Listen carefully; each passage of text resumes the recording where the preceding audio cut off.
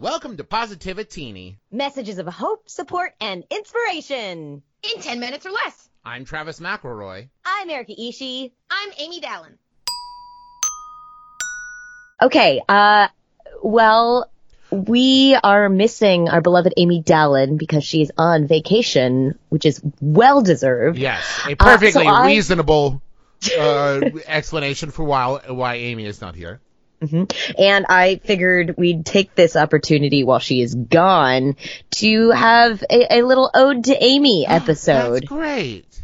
Because, you know, if we did it while she was here, she'd just be kind of high-pitched wailing at us to stop the entire time. But, you know, she's going to hear this, and she's going to have to learn the lesson from the previous podcast of how to take a compliment, because we are full of them. So I guess I'll start with how I first met Amy. Funnily enough, I was in college with her brother. We were all sort of D&D buddies. He roomed with my college DM, and they both told me, oh, Jay has this little sister who just moved to Los Angeles, and she's, you know, trying to do the whole geek person thing, and she's really great, and you guys would get along really well. But we never met till years later when I started working at Geek and Sundry, and I finally put the pieces together maybe a half a year after knowing her.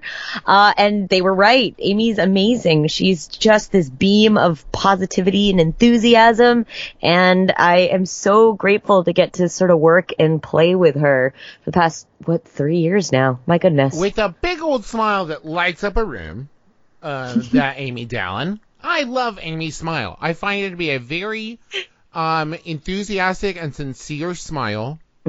And infectious. And very infectious. I met her at Gen Con, 2 Gen Cons ago.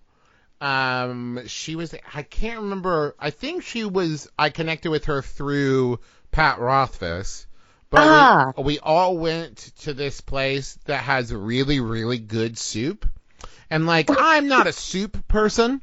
In fact... Right. We actually discussed this the first time we met. Yes. You're not a soup person. I'm just not a soup person, but I really loved this soup. And I went there, and she rode in my car with us, and she was super fun to hang out with. And, you know, there are some people that you meet, and as you get to know them, you, realize that, you click, and it immediately becomes a friend. But then there are also some people that you start hanging out with, and it's like you've already just been friends for forever.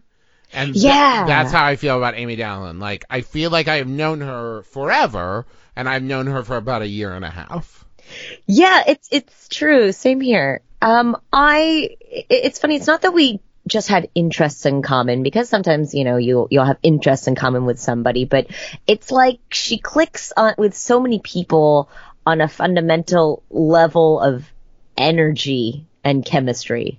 Yes. Very good at that. She is easy to know, I would say. Yeah. She's great. Hey, Amy, I hope you listen to this and know that you're great.